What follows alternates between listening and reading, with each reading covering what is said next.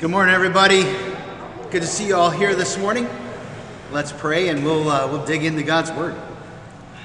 Lord God, Heavenly Father, we thank you that we can be here today on this Memorial Day weekend. We pray for our brothers and sisters who are traveling and visiting others this holiday, and we pray, Lord, that you would bless our time as we gather around your Word today to strengthen our faith, and that you would help us to grow in our love for you and our knowledge of your will for us. We pray in Jesus' name.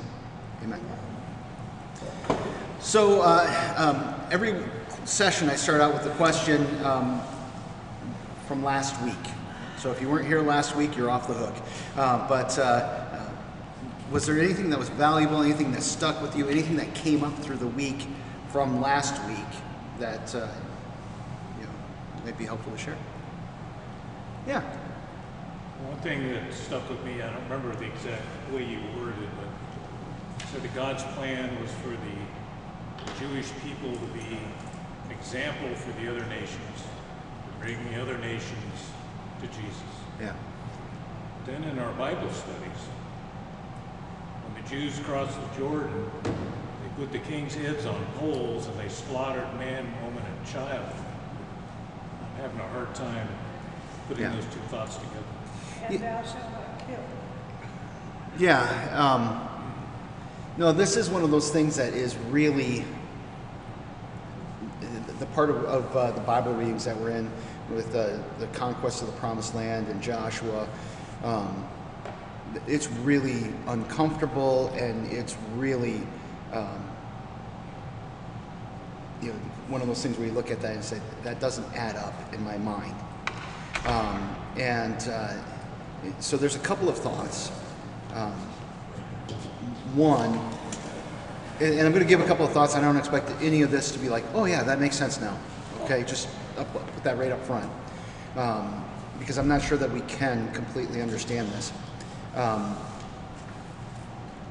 When we look at what happened with the Israelites going into the Promised Land, the Israelites were chosen to be a people who were to enact judgment on the Canaanites. Now there's a parallel to this in the Israelites' history too. When they were a kingdom and they started to go away from God's will for them, God sent the Assyrians, and the Assyrians came and killed them, took them into captivity, and then later the Babylonians with the southern part of Israel. In this fallen and broken world, sometimes judgment falls on us with violence, and not just on the guilty. It's on everyone. When it happens to a nation like that. I also think that we underestimate the wickedness of the Canaanites. I remember reading these stories when I was a kid, and I just kind of thought of them like, these are the people that in my community, and that maybe don't believe in Jesus, and not really. I mean, when you look at the religion of the Canaanites, highly sexual, very much related to prostitution, and where there's prostitution, this is very rarely voluntary. These were people who were taken in order to satisfy the rituals of their gods. It was kind of this fertility cult thing. They sacrificed their children. That, is kind of the tip of it. And so when we look at how depraved these people were, I think that some of what we're seeing there is God saying, now I'm enacting judgment on them for the things that they have done. And it's kind of built up to this point. And he also does not want his people to follow these ways. And so by getting rid of all of the people, there's no one to teach these ways. Do I like any of that? No, because I'm looking at a culture now that we live in that is very much moving away from God's designed for for a country, for a nation. We have lost much of what is justice. And I think legitimate arguments can be made that injustice is woven into the American system, not because it's American, but because it's people. I think you can look at any nation and see differing kinds of injustices that are woven into the fabric of the nation. And as I look at our current time that we live in, part of me is like, are we any better than these people were? And the answer is no. Yeah, and so I mean, part of my prayer is, come Lord Jesus, and come and set things right. But in the meantime, the way of this world is it's violence and oppression, and yeah, it's kind of yucky. I'm sorry. I told you I wouldn't have a really good, happy, satisfying answer. Yeah. What else? Anything? Us ladies should remember you expounding on helper. Say that again? Us ladies should remember you expounding on helper. Yeah, well, there you go. That's a good word. Oh yeah, the Savior. Yeah. That word Yeah, that word Ezer. Yeah. Yeah, through the... That's right. Thanks, Nancy, for reminding me of that. Of course. Yeah, as you read through the Old Testament, that's only used of God or the gods, to say that, you have all these gods and they cannot help you, and Eve. Yeah, that's significant, I think. All right, anything else? All right, then we are going to sally forth into the rest of Romans here, and we are at a turning point in the book. So if you were to look at the book of Romans, there are different ways that you can split it up, and it's all arbitrary. So just put that up front. These are things that we do to the book in order to organize it in our minds. We could argue that Paul organized it this way, because he's trying to make a logical statement, and so that I'm okay with that. But when we say this is how the outline goes, we've placed that on the book. So others will disagree with me, and I'm kind of going high level here. Romans chapters 1 through 8 are about justification, righteousness, as a gift that God gives to us. We spent a lot of time talking about that word righteousness and how God works through his word, through his sacraments, in the lives of his people, to declare us, to make us righteous, and it's not our own actions, it's not our own deeds. So by the time you're to Romans chapter 8, the end of 7 ends with, wretched man that I am, who will save me from this body of death? Thanks be to God. Therefore there is now no condemnation for those who are in Christ Jesus. And then he spends some time really kind of focusing on, look at all the things that God has done for us. And then we get to chapter 9 through 11, and that's the section that we just finished, talking about the Jews and the Gentiles, and the relationship between the Jews and the Gentiles. And this is getting kind of at what Ron was bringing up, that the Jews were supposed to be a light to the nations, and they weren't. And so God brought the nations in a different way, and part of that goal was to make the Jews jealous in order to draw them back to God. But at the end of that chapter, or the end of that section, we get God has placed them all under sin in order that he can rescue all of them by his mercy. As I read the Bible, that's really been the whole agenda the whole time, that God's going to rescue us by his grace and by his mercy. But he really drives that point home as he talks about Israel, the Jewish people versus the Gentile people, and kind of going back and forth on that. And then the very end of 11 is that doxology, that three-part, three-way praise. We talked about how, you've got the depth of the riches, the wisdom and knowledge of God. You've got riches, wisdom, and knowledge. You've got the three rhetorical questions in 34 and 35. Who has known? Who has been his counselor? Who has loaned to God, given to him in advance that he should be repaid? And then in 36, from, through, and to him are all things. So you have this three-part praise. Chapter 12, then, it moves into a different part of the letter. And a lot of Paul's letters do this, where they expound upon God's grace and his mercy, and then they move into, now you live this way. How do you live in light of what is going on, what God has done for you? So we want to be really clear that, the theme of this book is really about the gospel and about God's love and forgiveness. But that is going to impact your life. What does that look like? How does your life change? And he's going to start talking about that and describing it. So I like the way that the commentary that I'm using describes this chapter. It says that what we're doing is we're moving from the life that God gives to the life the believer lives. Nice little rhyme there. So God has given you life. How do you live it? And so, again, that theme verse from Romans 1, 16 through 17, I'm not ashamed of the gospel because it's the power of God for salvation for everyone who believes. First for the Jew and then for the Greek. So we're like, yeah, that's that righteousness bit that we've really been focusing on the whole time through. And then verse 17 continues. It says, for in it the righteousness of God is revealed from faith to faith, just as it is written, the righteous will live by faith. That means that we're not just sitting around on our hands, we're living.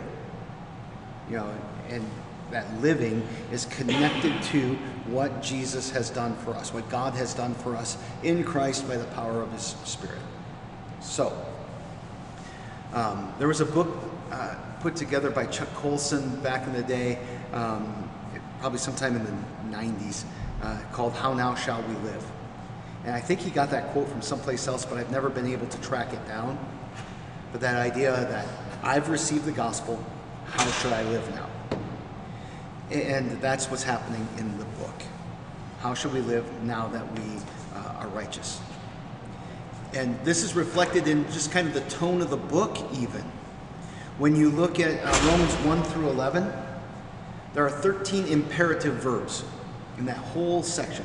13 commands.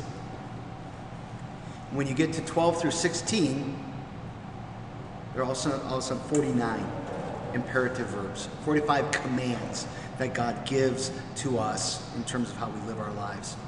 And they break out like I have below there. In chapter 12, we're going to hit 11 of them. In chapter 13, there will be 7 more. In chapter 14, there will be 9 more. Chapter 15, 5 more. Chapter 16, there's 17 imperative verbs, but 16 of them are greet somebody. You could probably take 16 out of that 49. It's still pretty a lot of commands that are going on in that section. And so we might consider this part of the letter to be more practical. We like practical. Tell me what to do. Tell me how to live. This is one of the things that I've heard over and over again. Pastor, I know I'm forgiven. What do I do now? How am I supposed to live? We like to be back under the law. We actually do. There's something comforting in that. There is. When we have definite lines to follow and stuff that are not necessarily really difficult. Right. So it's kind of comforting. Okay. Yeah. And is the law good? Yes. Yes, it is. Yeah. It is a good gift that God gives to us, and for us to receive it and live in it is a good thing. Yeah. The trick is that we often try to use it then to justify ourselves, and that's why Paul spends 8 chapters going, no, it's all a gift. No, you think you no. It's all about what Jesus has done for you. So, yeah. So the key assumptions that are made in here about the readers of this letter. First, they are Christians. Paul is not writing this letter to the world. He is writing it to people like you. He's not accusing them of sin in this section.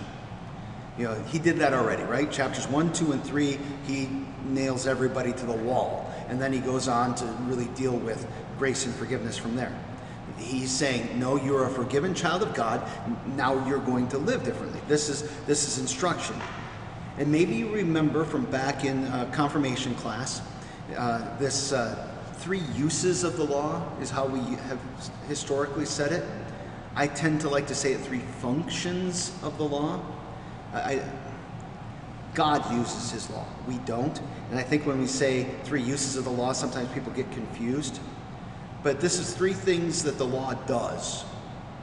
And it doesn't matter. It's just constantly doing this. The first function of the law is it acts as a curb. So there's something about the law that says stop. Don't go any further than this. I would be willing to bet that at some point or another, everybody here has probably hit a curb with their car. And it's like,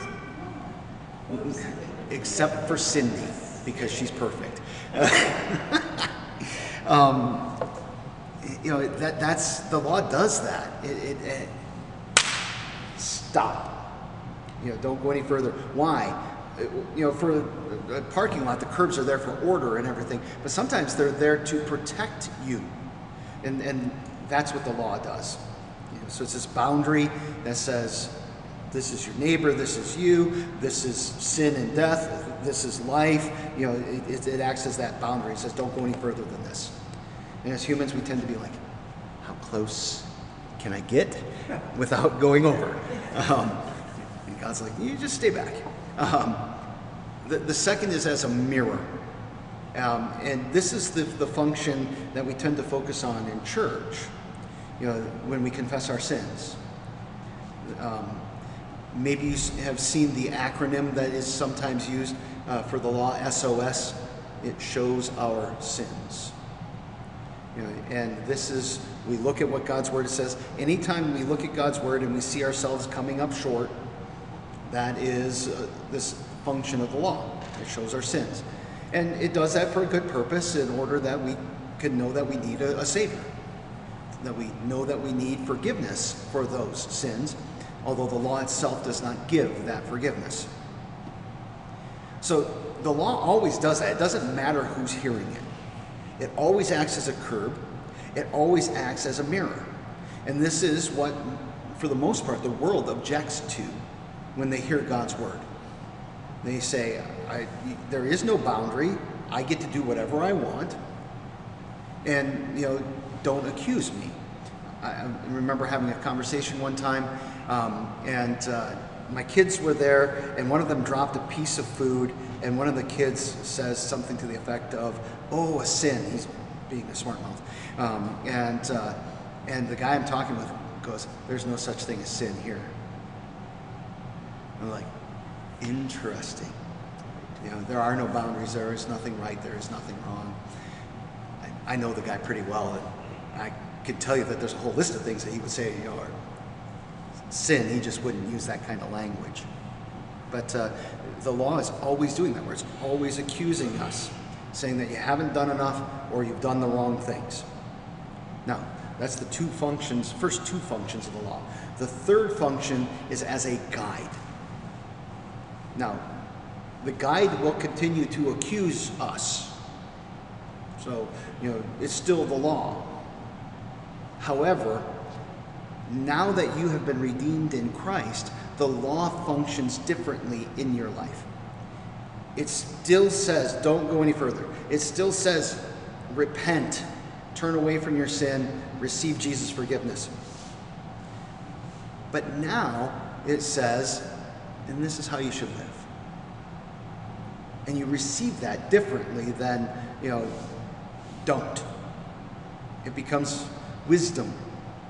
It becomes, guidance for how now shall I live.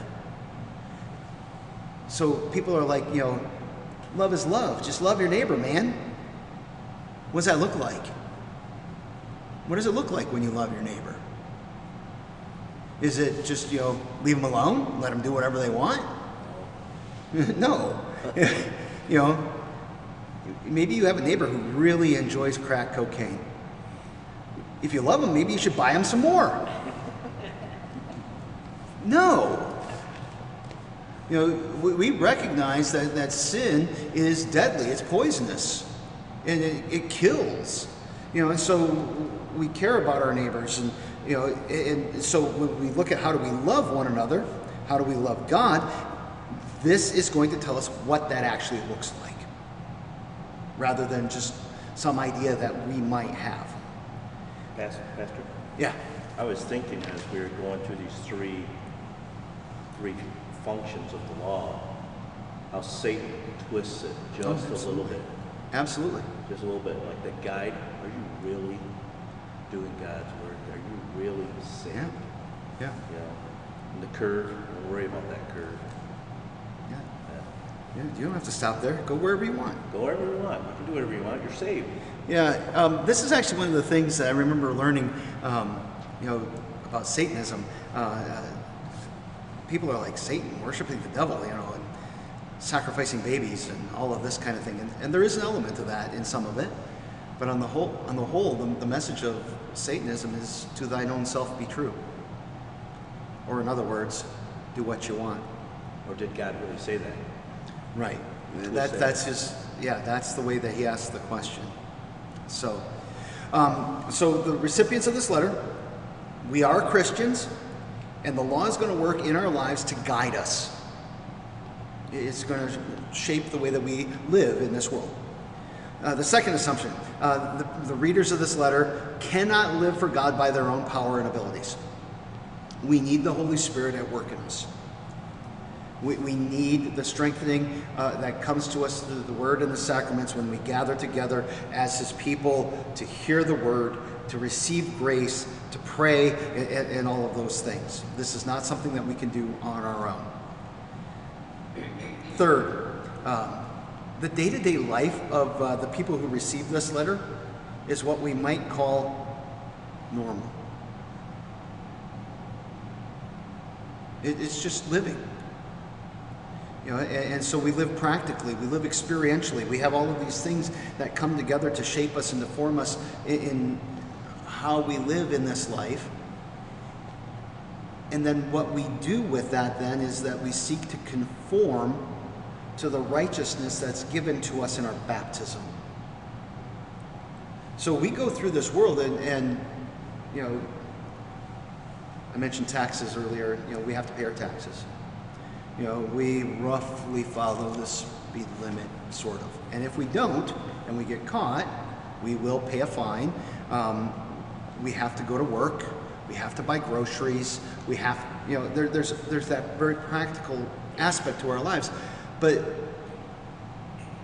there's something that changes in that, in light of what Jesus has done for us. How we conduct ourselves in the midst of that. There are aspects of that that are going to change because of this righteousness that's been delivered to us in our baptism and through faith in Jesus. And then the readers of this letter they're capable of returning to their former life under sin, which leads to death.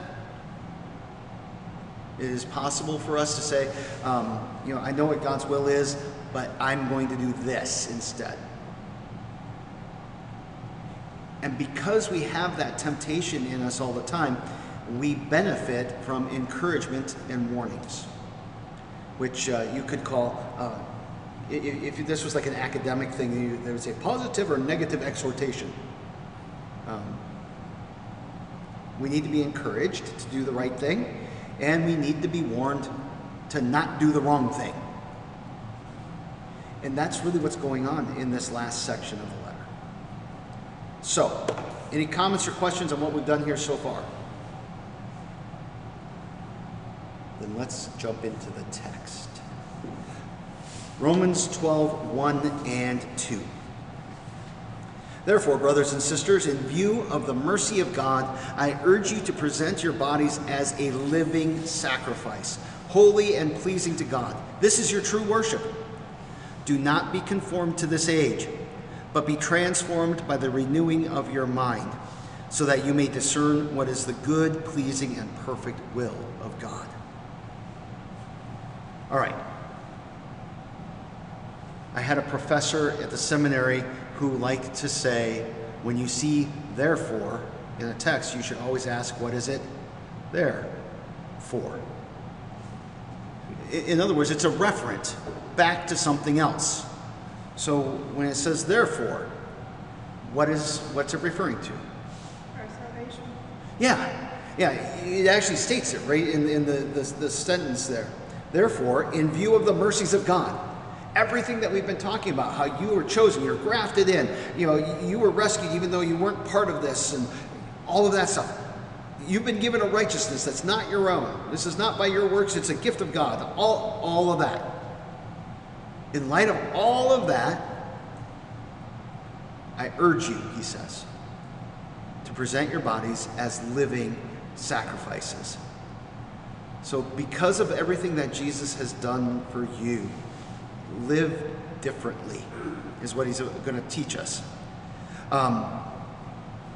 In view of the Christian Standard Bible translates this in view of the mercies of God. The word there could be translated in view of the sympathy of God, in view of the compassion or the pity of God. In other words, it's basically saying because of the fact that you have received grace, something's going to change, something's going to be different. And this is what he wants you to do. He says, present your bodies as a sacrifice. And that sacrifice is modified by 3 words. It's modified by a participle and 2 adjectives. A living sacrifice, then it's holy, and then it is acceptable. It could also be translated as it's pleasing to God. So, we're not talking about dying by our sacrifice, not physically. We're not going back to the Canaanite days. We're not going back to the Aztecs. We're not talking about, sacrificing people. There's one person that was sacrificed for us, and that was sufficient. So he died for us. We live for him. I think of it. How about like the sacrifice of some sleep to do the work of God? Say that again? Sacrifice some sleep Oh, sure. to do the work of God. Yeah. Sacrifice a meal to do the work of God. So Sure. there is still a bodily sacrifice.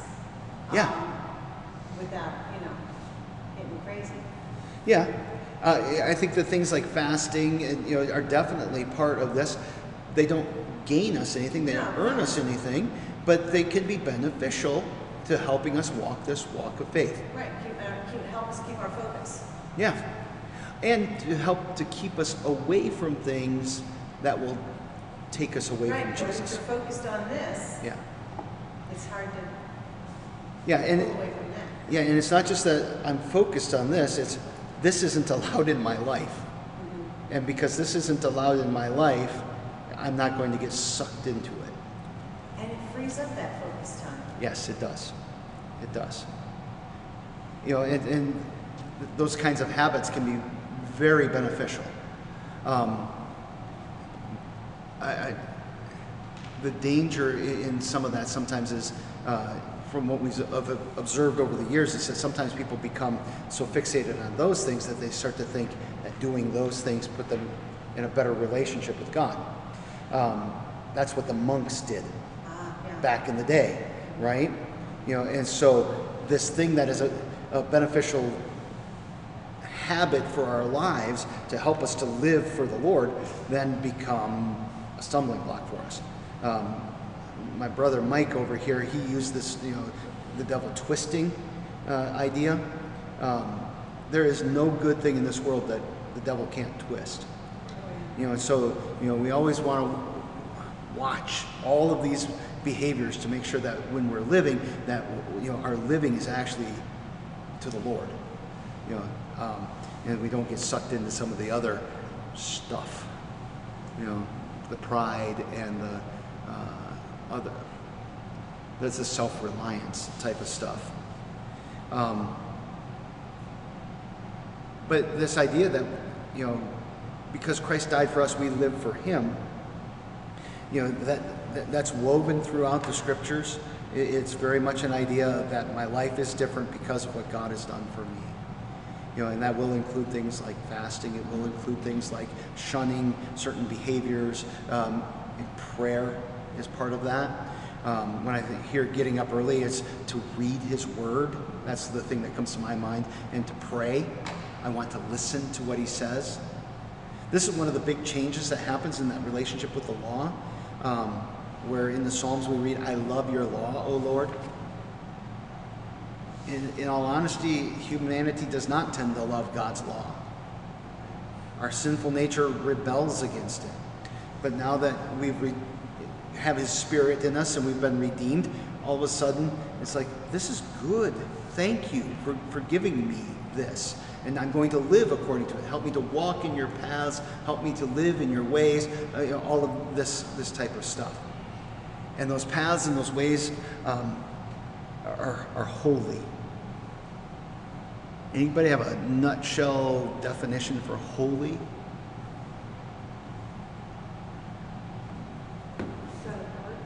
Set apart. That is from the Hebrew. The Hebrew word for holy is kadosh, which means to cut. So you cut off a chunk and you set it apart. Yeah, set apart. What else? Pure Jesus, sanctified. Sanctified. The fancy Latin word, right? So sanctified means made holy. So we're defining a word with the same word to some degree there. But yeah, we have this new righteousness in us. But it's a process. What's that? It's a process. It's not done for us. Well, when we talk of sanctification, we have to talk about it in two ways. In one way, it's completely done for us because how does one become holy in God's sight? It's through the declaration. So you are sanctified completely and totally. And yet there's this element of our life that is very much a process, right? And so, we have both of those things going on. Okay, God-pleasing. That's actually the next thing that gets commented on. Acceptable or pleasing to God. How about without sin? Do we tend to think of that as a definition for holy? Yeah, so I want to take that idea of being set apart and that without sin thing and kind of bring them together in terms of what this is talking about. Present your bodies as a living sacrifice that is set apart not for the sake of living in the sinful world, but to live in light of the righteousness of Jesus in this world, to live it as people who try by a process of living and praying and trusting in the Spirit and the change that goes on in us to live a life that reflects God's perfection and sinlessness, which would be then acceptable and pleasing to God. Does that make sense? Now, we're going to strive, present your bodies as a living sacrifice, holy and acceptable and pleasing to God. But are we ever going to completely get there in this life? No, we're not. That's the process thing that Nancy was talking about. We're constantly striving. And so part of what is acceptable and pleasing to God is actually that we live by faith, and that we live in repentance, and we live in forgiveness. So that's all part of the picture that is presented here. That we're going to live in such a way that our lives show forth who God is in his holiness, his righteousness, his sinlessness as we deal with others. And it says that this then is your reasonable worship. It's your rational service. In other words, this makes sense. You live differently because of what Jesus has done for you. Now, let's think about the things that Jesus has called us to do in his law. Love your enemies. Give a tithe. If somebody strikes you on your right cheek, turn to him your left cheek also. Let's see. If somebody forces you to go 1 mile on the road, go with them a second mile. Do any of those things sound reasonable or rational in terms of this world? No, they don't. But what Paul is saying is that this change that takes place in us, it makes sense in light of what Jesus has done. He dies to bear our sin. He dies. Our sin is on him, and now his righteousness is on us. And so now we live in a way that makes sense, not in worldly terms, not in terms of this kingdom, but in light of the kingdom of God. Yeah. A thought that I have is that doing these things is showing forgiveness. Like if somebody hits you in the face, Okay. and you turn the other way, you've kind of forgiven them. Okay. Because that, they do this to you, and you come back and do something good for them as a way of forgiving them. Without them asking for it, they're not asking for it, but you're voluntarily forgiving them what they've done to you.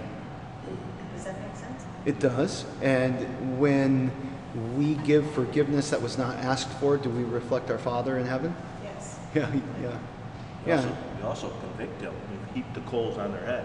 Yeah, we're actually going to come up to that at the end of chapter 12. I didn't read ahead. Likely story. Yeah, when we get to verse 20 of chapter 12 here, if your enemy is hungry, feed him. If he is thirsty, give him something to drink. For in so doing, you will be heaping fiery coals on his head.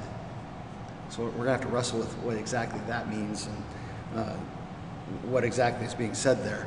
But this idea of having an attitude to forgive the people who harm us, I do think that that's a peculiarly Christian way of living. Have to do, but possible. Yeah, oh yeah. Sue. This statement just makes sense. It reminds me of another church where we were served. It was near university, so we get all kinds of people. So there were some Muslim students who lived there. And one Muslim student, after attending for quite some time, said, "This makes sense." Ah. And that was... You say the numbers? Wow. Yeah, I don't know what became of him. I think he was drawn away by other people in his own community, but he may have taken crisis. Yeah. And in terms of what Islam teaches, or pretty much any religion of the world, that makes no sense. We live in a world that's eye for an eye, tooth for a tooth, right? Nature red and tooth and claw and all of that. We love a type of justice in this world that isn't actually justice, but is vengeance and retribution. This mercifulness is something that it's unique to the kingdom. It's not part of the flow of this world. It's important that as Christians we reflect that to our world, that mercy and that forgiveness. And I think this is hard. Yeah. I've always heard a definition of justice as it's not giving people what they deserve, it's giving them what they need. So I would say that that's a good kind of worldly type of a way to talk about justice. But the idea of justice is very much rooted in giving people what they deserve.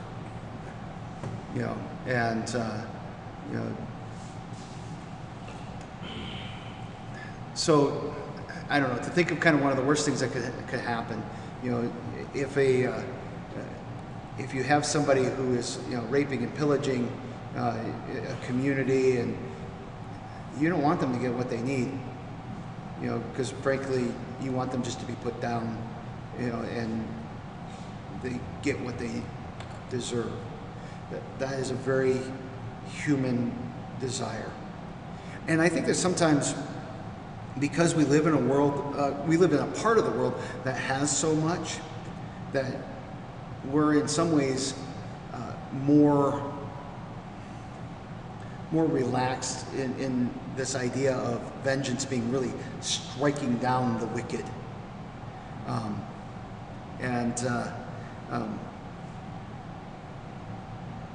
That's a real part of life, and it's a real part of the Bible, that God will strike down the wicked. And we have to connect that to what happened to Jesus on the cross, that God made him who had no sin to be sin for us. That's 2 Corinthians 5.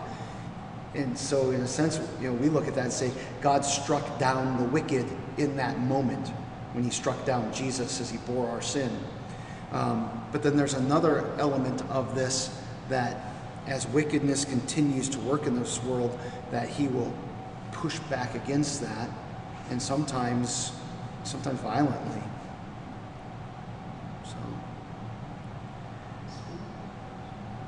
So the idea of worship is it's part of who we are as people. I know that atheism is very much in vogue in the world, but I find that even atheists worship something, usually themselves,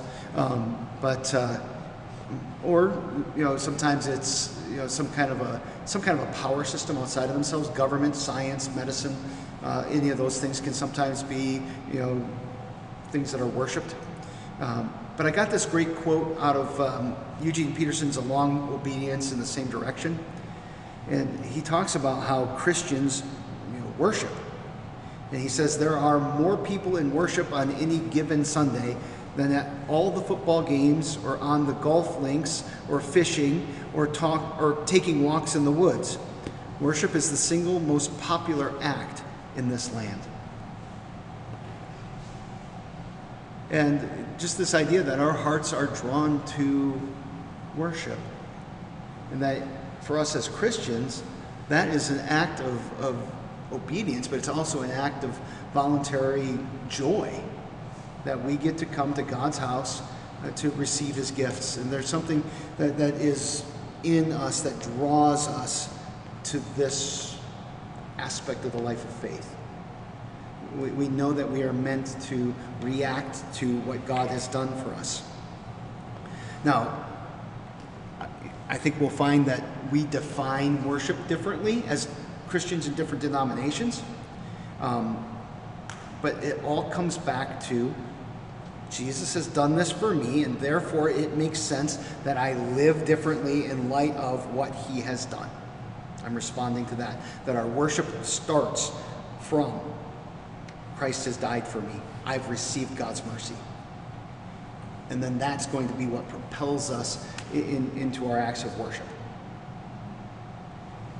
And now we get our first imperative verbs, our first commands.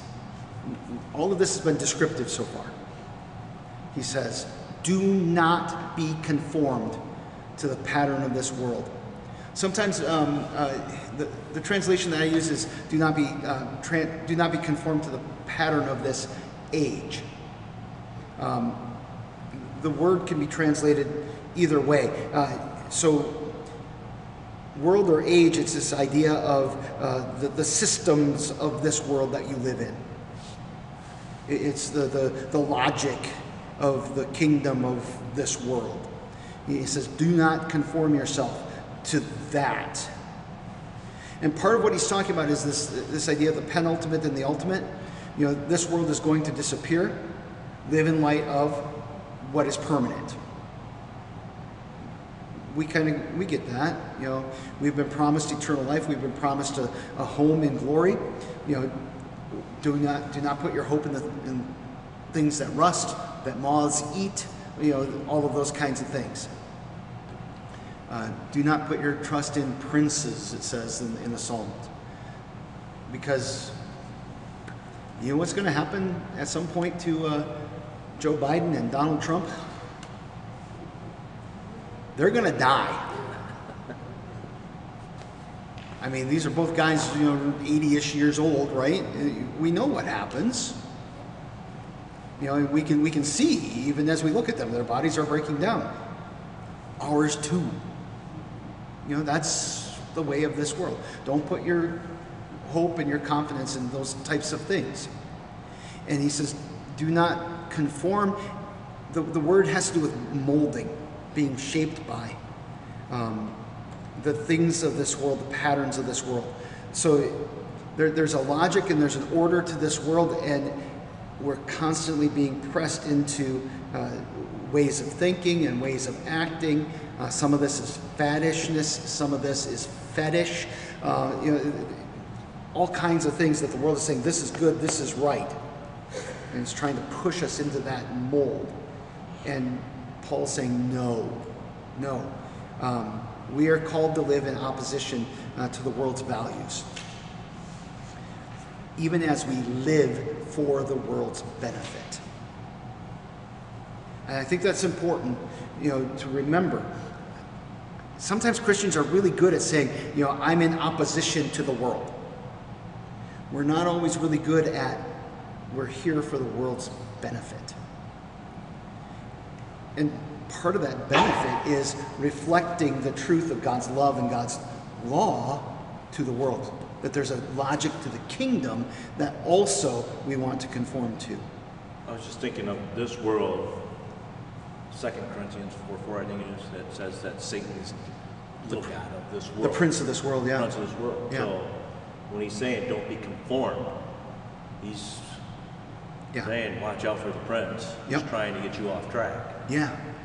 I had a T-shirt when I was in college, and it had a bunch of fish going in one direction, and there's like a Jesus fish in the middle, and it says, "Go against the flow." That's kind of the idea. We are people of a different kingdom. We should live differently. And by the way, when I say we should live differently, is that statement law or gospel? It's law. You may ever, when you hear you should live differently, you go, am I? Sometimes. Right. So that's the first is, do not be conformed. And the second is be transformed by the renewal of your mind. And this renewal of your mind thing, it takes us back to Romans 8, and particularly verses 5 and 8, where it talks about the mind of the flesh and the mind of the spirit and all of that, that the mind of the spirit is what's in us now. And that's a transformation, that's a change. The word transformation in Greek is metamorphosis. Maybe you run into that word. We usually use it with butterflies, right? Be a butterfly. Let your wings soar. But let your mind blossom with the beauty and the color of the kingdom, and be those people, because he changes your values and he changes the way that you think, so that you will be able to examine or to test, to discern, to approve what the good and pleasing and perfect will of God is, or what God approves. Now, I'm always a little bit nervous when I hear this, so that you will be able to approve what the good and pleasing and perfect will of God is. And I'm worried about that because sometimes I fear that we read this like a judge that says, yeah, God, I'm approving of what you've said, and so I'm going to decide this. It's not really that. It's that my approval would align with his approval. So I see the things that are good and perfect and pleasing to God, the things that he approves of, and I approve of them too, because my mind has been changed. So I'm just going to wrap up with these two questions really quick here. Something for us to think about. Sometimes people in the world will look at us and say, you are not acting very Christian. And I would ask, how does the world know how a Christian should act? Right. And then the second question I would ask is of you Christians, how do you know how a Christian should act? So I'll let you noodle on that over the week, and hopefully we can get back together next Sunday. Let's pray. Lord God, Heavenly Father, we thank and praise you for your word, and we pray that you would help us in light of the mercies of God and the forgiveness and the salvation that you have given us in Christ to present our bodies as living sacrifices, holy and pleasing to you, and to truly worship you with our lives. Help us to not be conformed to the patterns of this age, but to be transformed by the renewing of our minds, so that we'll know what is good and pleasing and perfect to you, Father, and that we would live in those things and love them. And we pray it in Jesus' name. Amen.